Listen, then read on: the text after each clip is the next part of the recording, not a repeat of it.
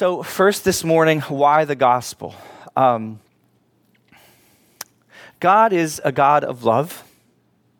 Christianity has the most beautiful message in the world, that this God of love wants us to know him, to rest in him, to enjoy him, to depend on him forever, that he made us for himself, to be, that we're not random, we're not anonymous, we're not coincidences, that we have a God who created us and who wants us and who wants to know us and who wants to give us all that he can give us of himself, to fill us with himself forever, and that our existence would be one of love and dependence and infinite joy that we can only taste pieces of on this earth right now.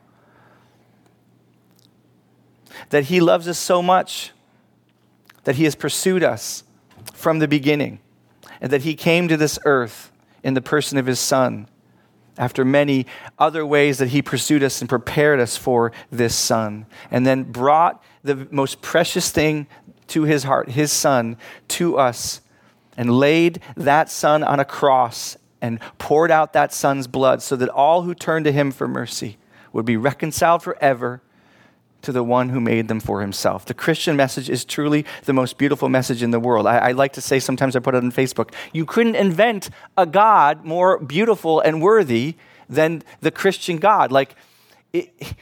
What more could you say about God that he would give the most precious thing in him to us and lay his very life down for us and bear our punishment on the cross? You can't, whatever you want to do in the marketplace of religions, even if whatever you want to think about Christianity, invent your own. You can't do better than this God who gives everything for us.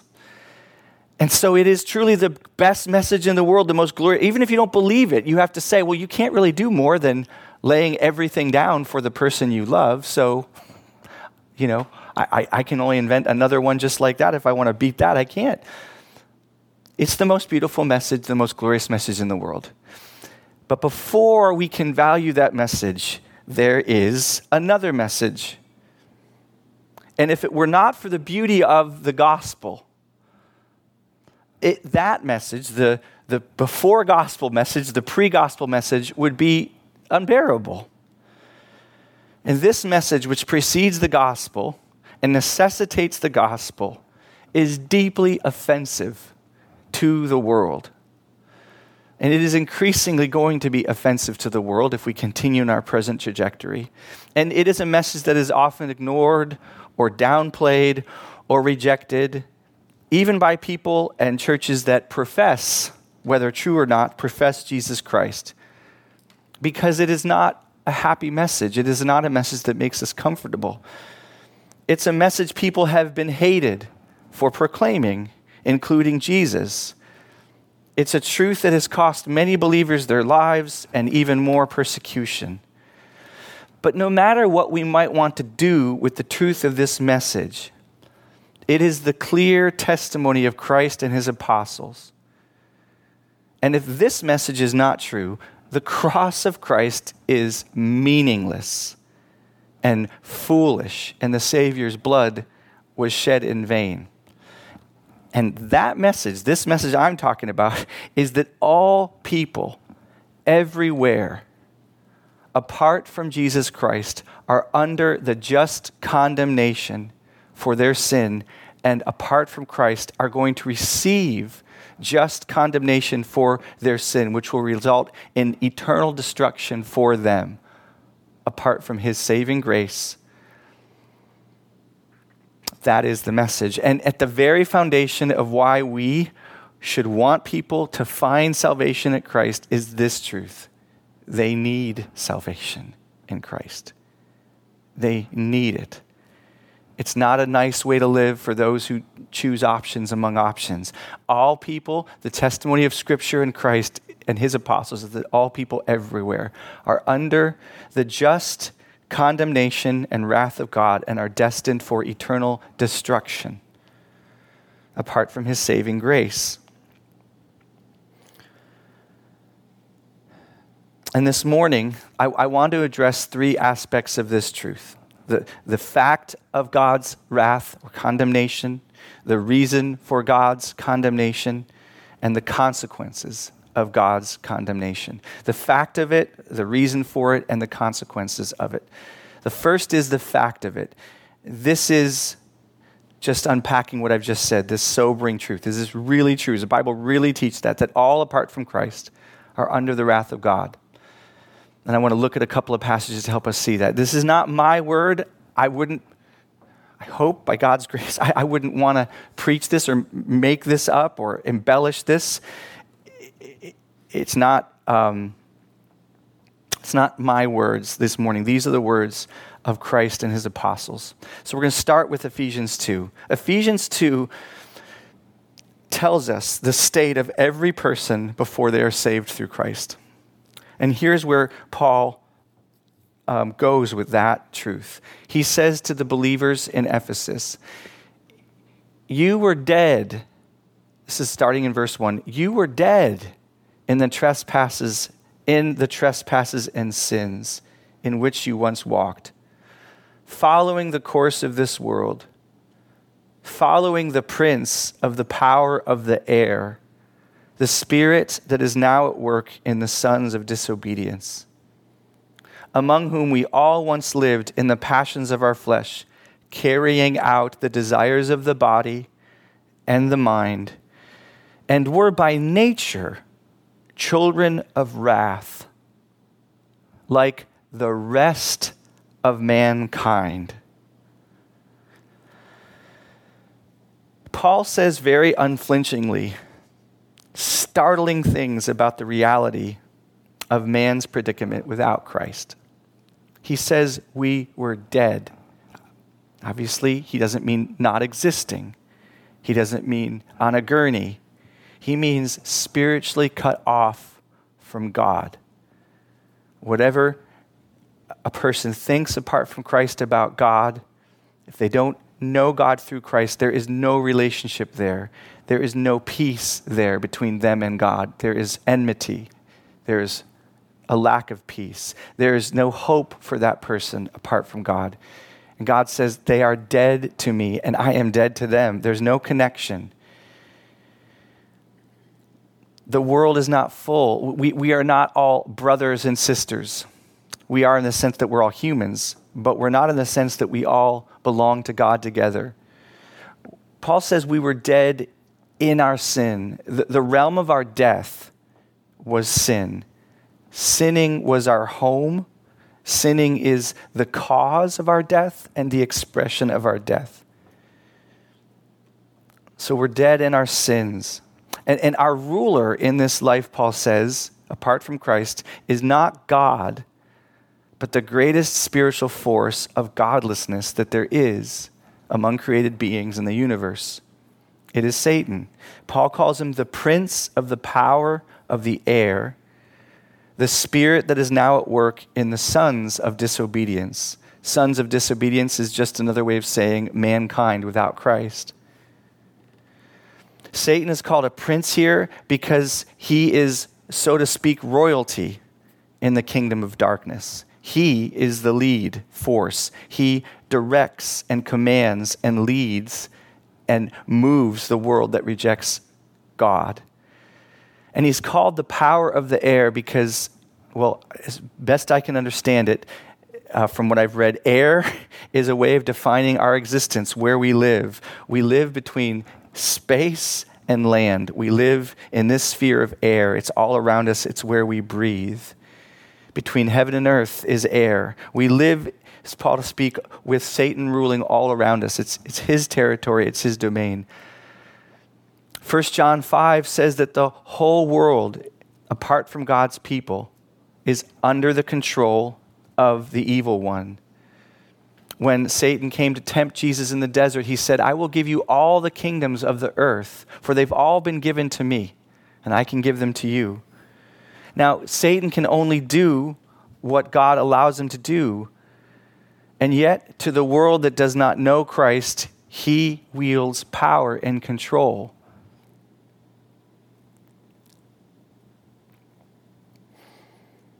When we think of Satan and his forces, we think of what we might see in movies we've seen, possession and cults and Ouija boards. And I'm not saying those aren't scary or can be real things, but Paul says that Satan's chief expression is to facilitate our rebellion against God. In other words, to facilitate our sin. That's why he's called the prince of the power of the air, the spirit that is now at work in the sons of disobedience. Like the Holy Spirit is in God's people to produce the fruit of the Spirit, Satan is in the people that God doesn't know to produce disobedience, to produce rebellion against God. So Satan is now at work in the sons of disobedience, among whom we all once lived in the passions of our flesh, carrying out the desires of the body and the mind. So all the stuff that we see that's so difficult in our lives, in our homes, in our cities, and in the nations of the world, between the nations of the world, from the fit of rage that parents unload on their kids, to the way that governments oppress certain social classes, to the way that nations rage against nations and decide to take what's not theirs. And it's all motivated and run by and pushed by and worked in us by, Paul says, the enemy of our soul, Satan, working through our sin. And then he says perhaps the hardest thing about us with regard to God before we know Christ. He says this is before we met Christ, we were by nature children of wrath, like the rest of mankind, like everybody else, in other words, who doesn't know Christ. All sin and satanic rule is in keeping with this terrible truth that our natural state without Christ is not children of God or good-hearted human, it is child of wrath. That is, one deserving just condemnation from God. And again, that devastating phrase, like the rest of mankind.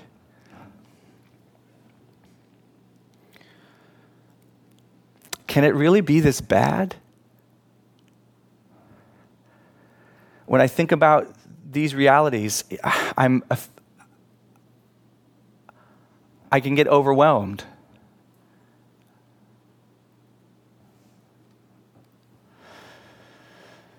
There's passages in Scripture where people like Isaiah or Daniel will experience an opening of their spiritual eyes to God's realities, whether it's the holiness of God in Isaiah 6, or Daniel when he sees what is going to happen to the world due to God's judgment on the world. There's this picture of people fainting and just not being able to stand up anymore, falling down, exhausted, sick. And I'm not going to tell you guys I've gotten sick over the last few days, but I can taste like the sense of why that would be if we were really to understand and really believe what Scripture says about the condition and the state of people apart from Christ.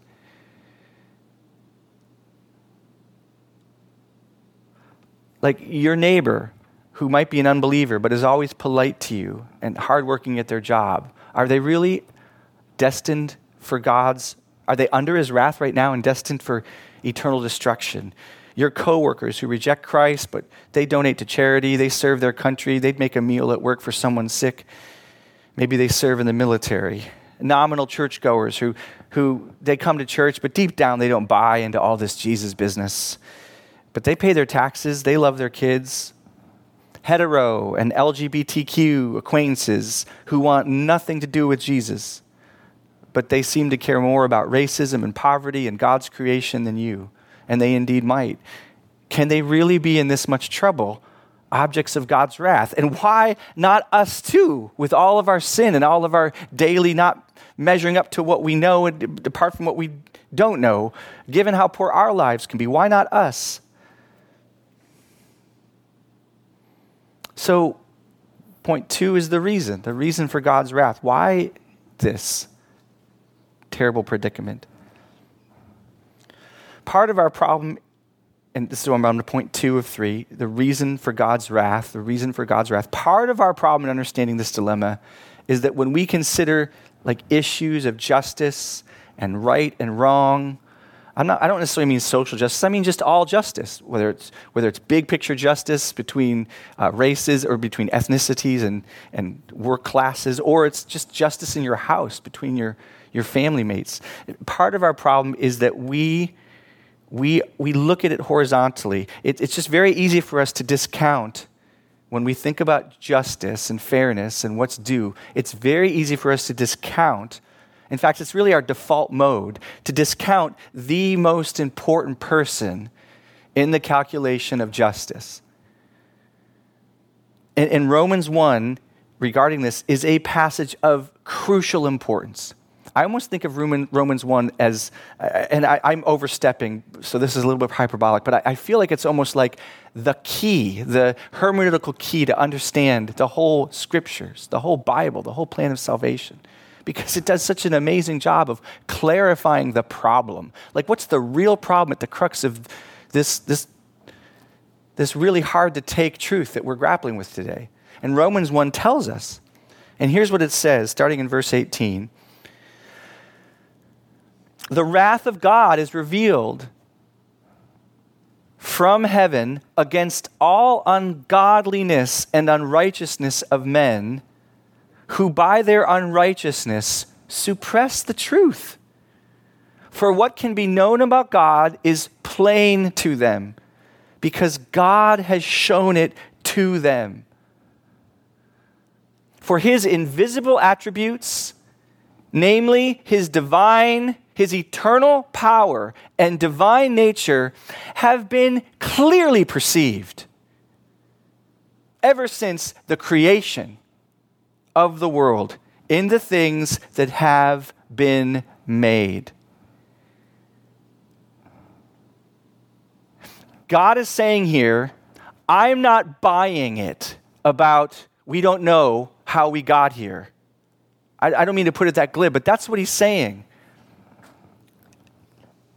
Evolution or another alien putting genetics in the sea of, there's Spanpermia, it's called, where scientists realized how bad evolution is as explaining the origin of life. So now there's something called Spanpermia, which means that other beings outside of our world have come and deposited life, because how else could the mechanism be in place to create life? They just don't understand it.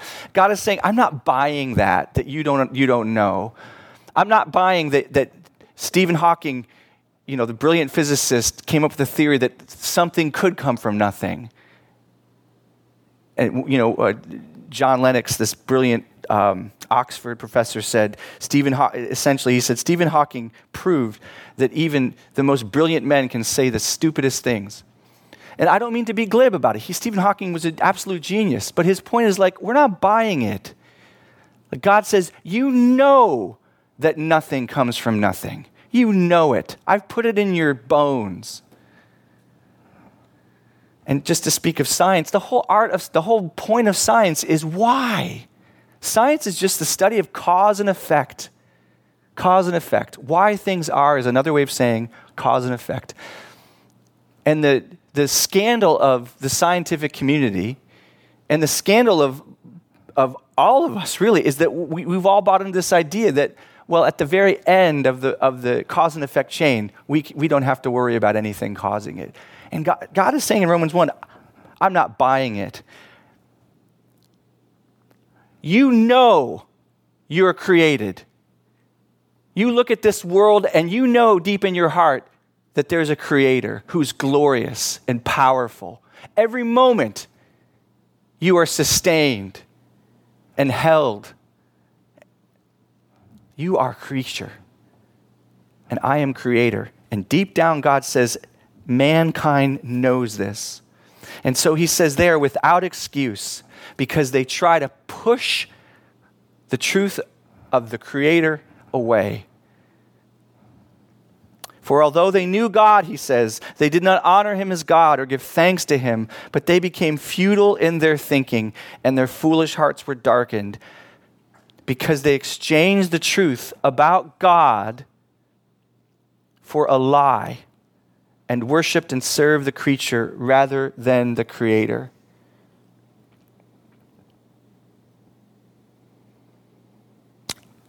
As I've meditated on this in preparing for this message,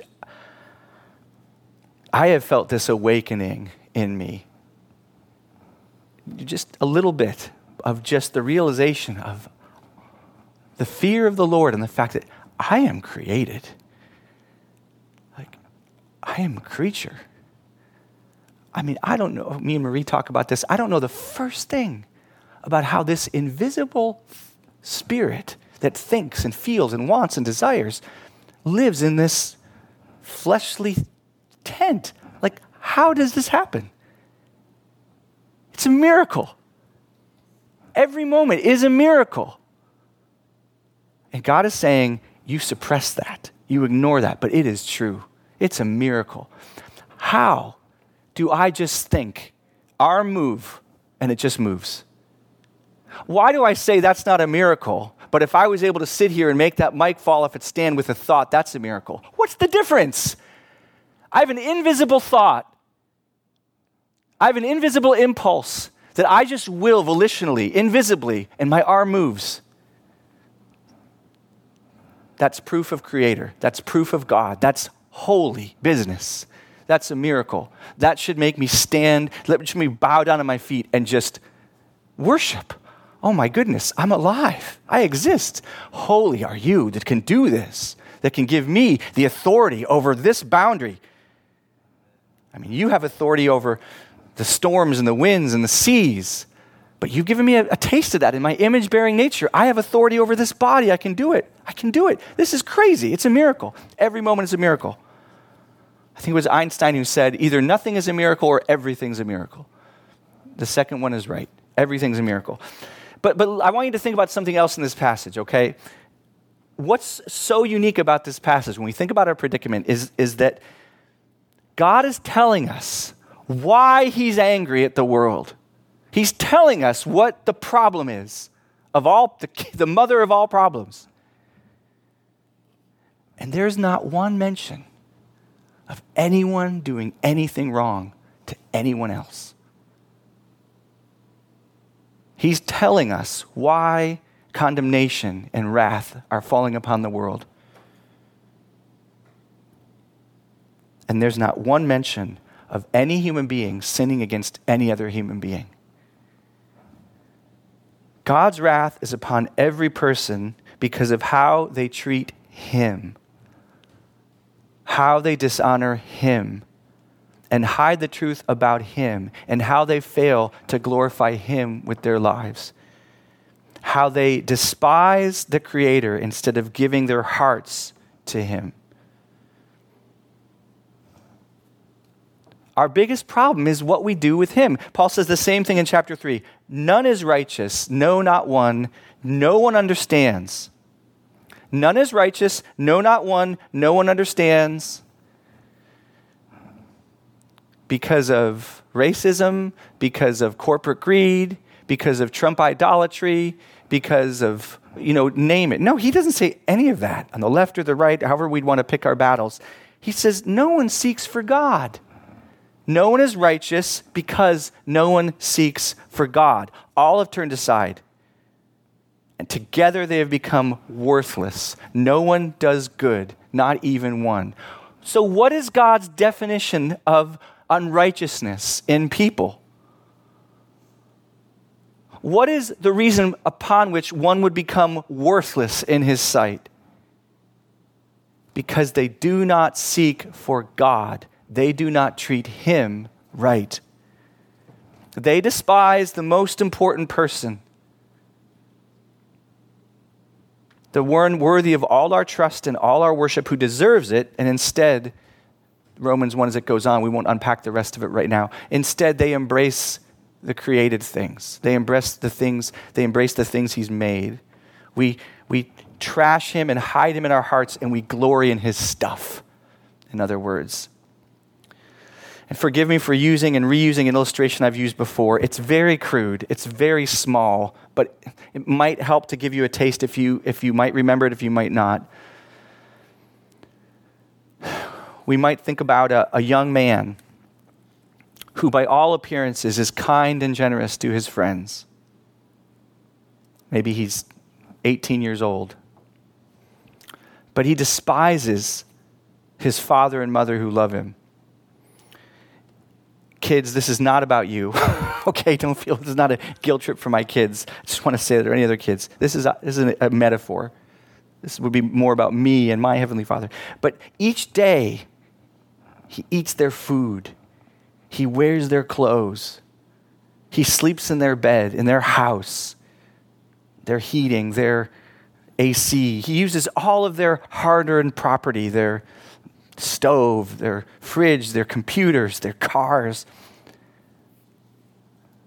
When the winter comes, he has a warm bed. When it's very hot outside, he has a cool room to be in. He's able to get to school and learn because they make that happen. He's able to get all the medical protection he needs because they make that happen. He spends whatever he wants, and it's always on their credit card. He expects them to pay the bill each month, and they do. But all the while, he wants nothing to do with them. He despises their existence. He refuses their appeals for relationship. He ignores their calls and their entreaties. He definitely denies obedience. He defiantly denies obedience to their reasonable requests. And let's also say that he wastes and abuses what they give him. Much of it, he wastes and abuses it in front of their face on a regular basis. Now let's include the idea that he dismisses them among his friends and tells them that all the blessings from them actually belong to him by rights or by implicit the way he lives without honoring them. And let's say that this is all a reflection of what is really deep hidden in his heart, that he just doesn't want them. He just doesn't want them. He doesn't want them to be his parents. He doesn't want them to be over him. Though he owes them all he is and all he has deep in his heart, he simply wants their things. Wouldn't you think, what a horribly selfish person? On the tiniest, minuscule scale, this parallels something of what God is saying in Romans 1 about what we've done with him. We might feel we're a moral person because we treat everyone well, but if we deny God the honor and love and respect he deserves, well, we've committed a horrible sin against the person who matters most.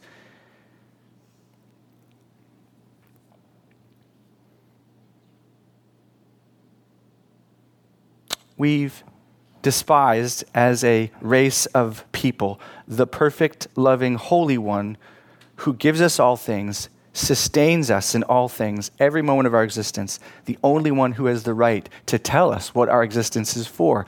The Bible says that's our problem.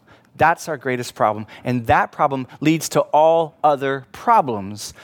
Our problems with sexual morality, jealousy, hatred, violence, anger, exploitation, oppression, racism, cruelty, sex trafficking, pollution, corporate greed, hostile governments.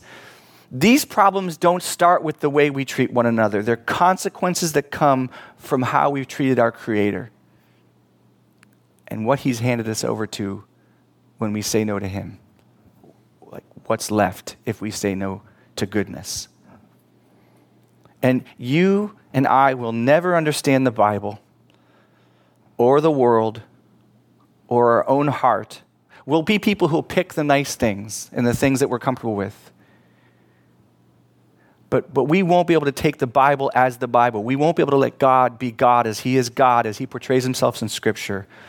We'll have to just pick and choose the things we like about Him, cafeteria style. We won't be able to understand it unless we see that this is the core of our problem, that God's wrath is against humanity first and foremost for what we've done to Him.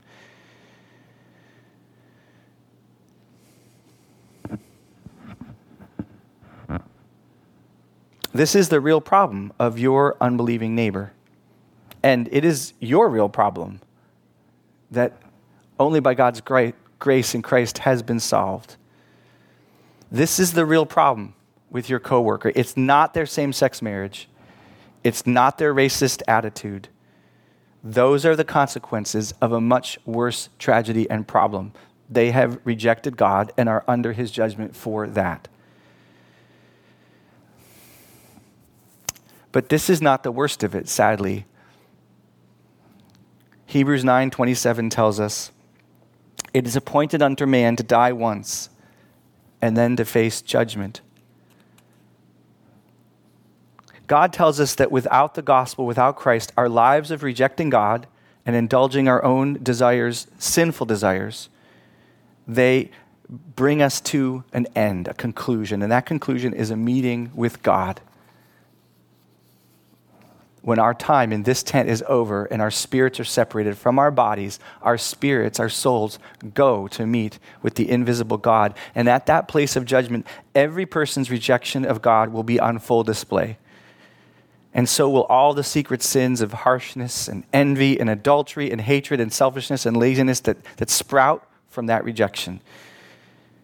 And every person without Christ will be judged not unfairly, not without justice, but according to justice, according to what they have done in word, thought, and deed.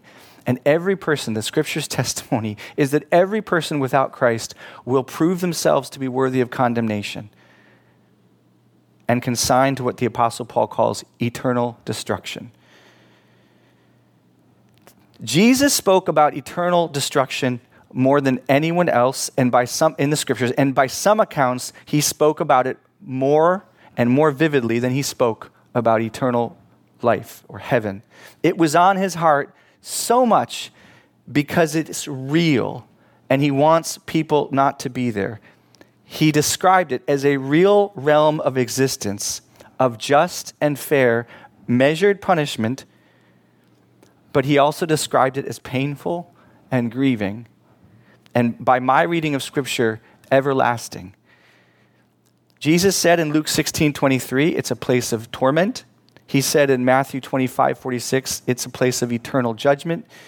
He said in Mark 9:48, it's a place where the worm does not die and the fire is not quenched. He said in Matthew 13:42 that it's a place where people gnash their teeth in anguish. He called it a place where people grieve with deep regret. It is a place of outer darkness in Matthew 25:30. In Luke 16:26, Jesus explains that there's no exit door to eternal destruction. Once you get there, you can never get away from it. It's over. This is our time to choose Christ. You can't come back and warn loved ones. In Revelation 14, we hear the worst words maybe in the whole Bible to me.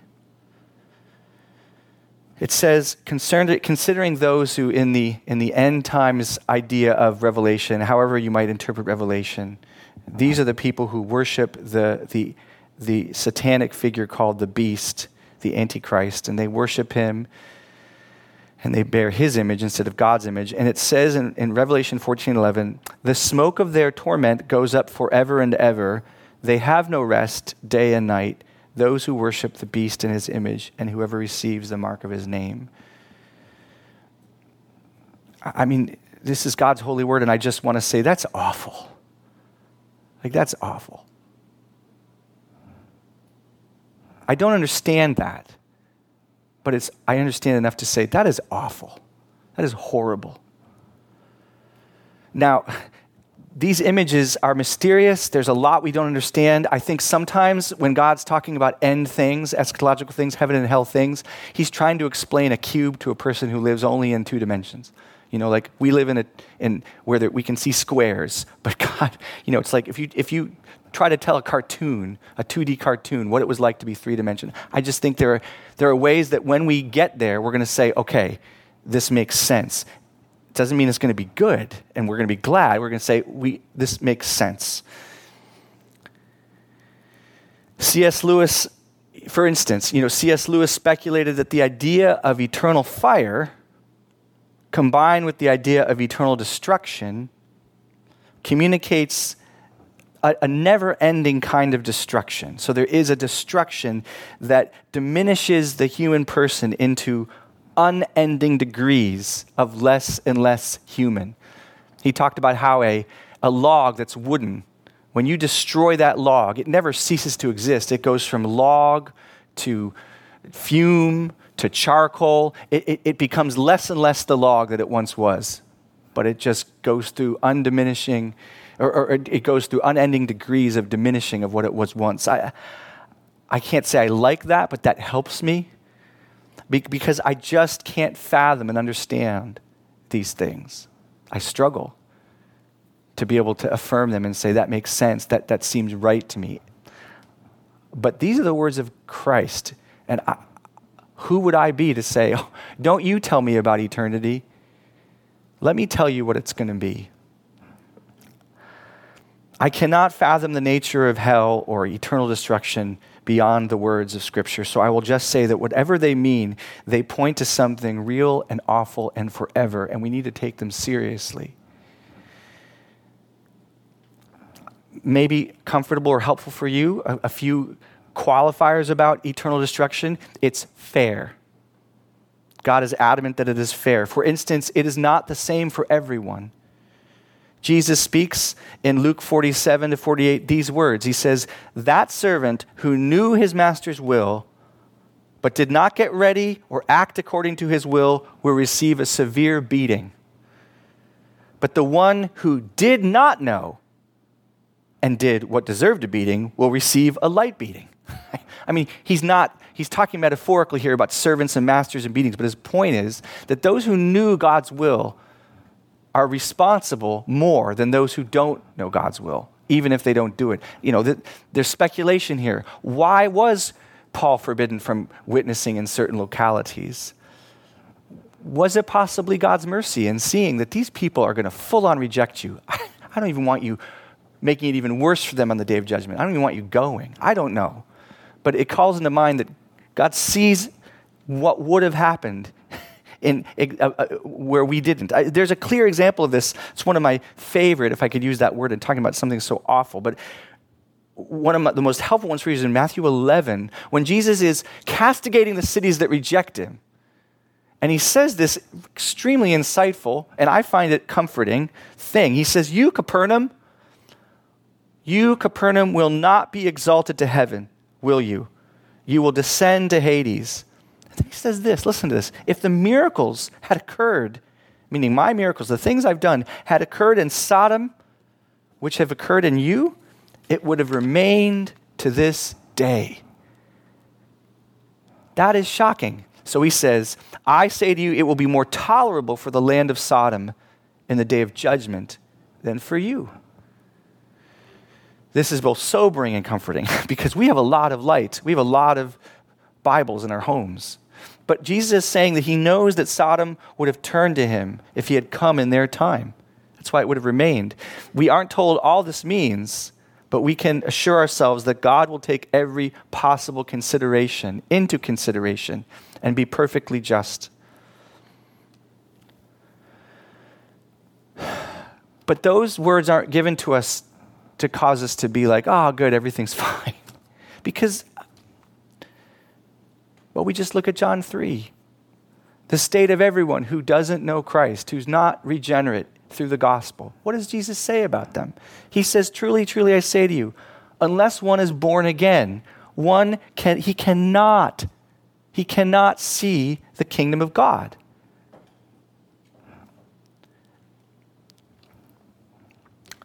So we're left with this truth, hard truth. Our rejection of God as a race of people, humankind, is worthy of severe punishment because of his infinite worth. Apart from Christ, everyone is on a collision course with the day of judgment for their sins. All the people you see in traffic, at work, in your neighborhood, in your schools, in your home, who is not truly born again and a follower of Jesus is under God's condemnation for their sins against the one true God. But if you understand these truths this morning, it will make sense of everything in Scripture. It will make sense of all that Jesus said and all that Jesus did. It will make sense of why he was always talking about that day to come. why he was always concerned, not so much for what was happening right now, but and always asking these people to be concerned about that day to come. It will make sense of why he pleaded for people not to forfeit their soul, even if they could gain the whole world. It will make sense that though he knew all along he was going to die a horrible death on a cross from the very beginning of his ministry, he ran to that end without flinching, without giving up. Save while we want to honor that moment in Gethsemane where he certainly did reveal the torment in his heart about that. He pushed through. And that's why, because he wanted to save us from this. It explains why he asked God to take the cup from him, because the cup, it was awful.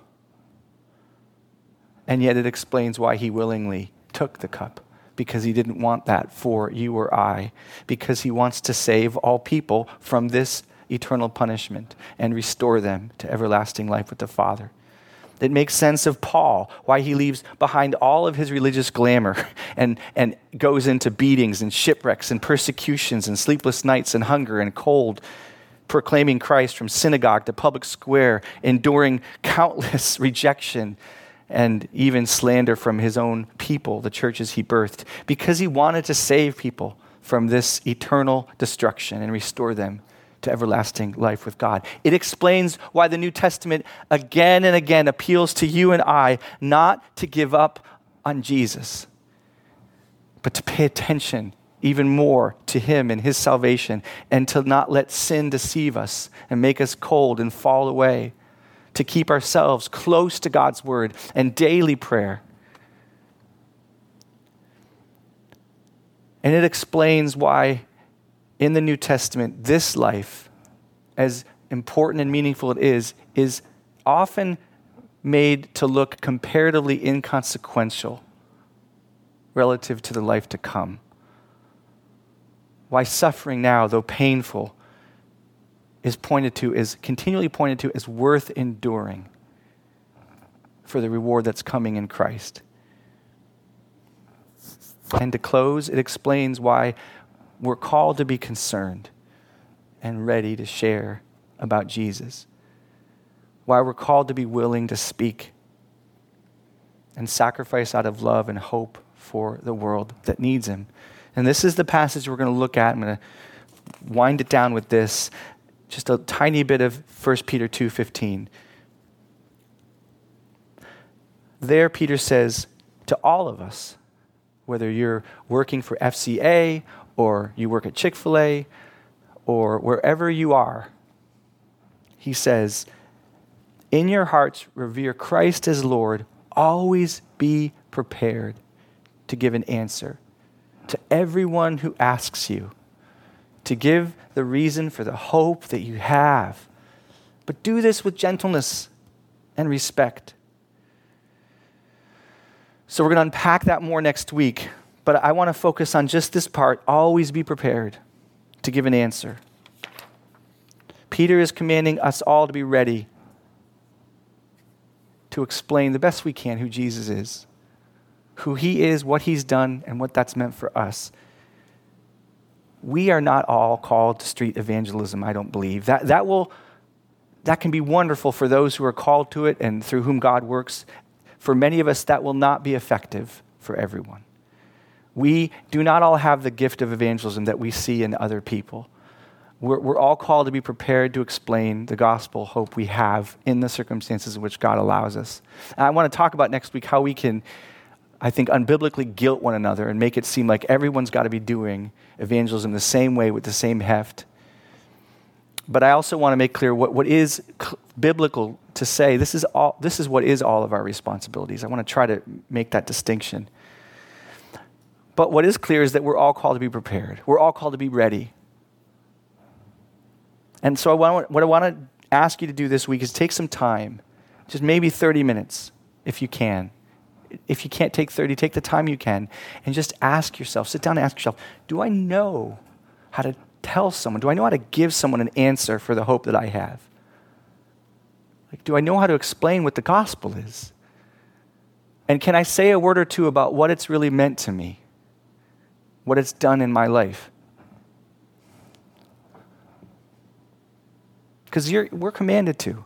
And if you need to, I've talked about these before to you guys. I have a packet of these tracts, and I think they're mature, wisely, accessibly done tracts that are big enough to be substantive and small enough to be easy to put in your pocket and carry around with you. And I would just say, perhaps take one of these tracts and use it as a metric, because I think it's a fair gospel proclamation. You don't have to say the gospel just like this, but I think it's a fair one in the sense that it gets the basic elements of turning to Christ for forgiveness and in faith and repentance, putting your hope in Christ and seeking to follow him. I think it puts it in the right balance, the right ways. But this will help you to figure out whether you are prepared to speak the truth about Jesus, because it is, to I think a large degree, a good rendition among many of the truth about Jesus in a gospel form, in a tract form. So, but to close out our time today, having looked at such sobering truths, I just want to run with you to his body and blood.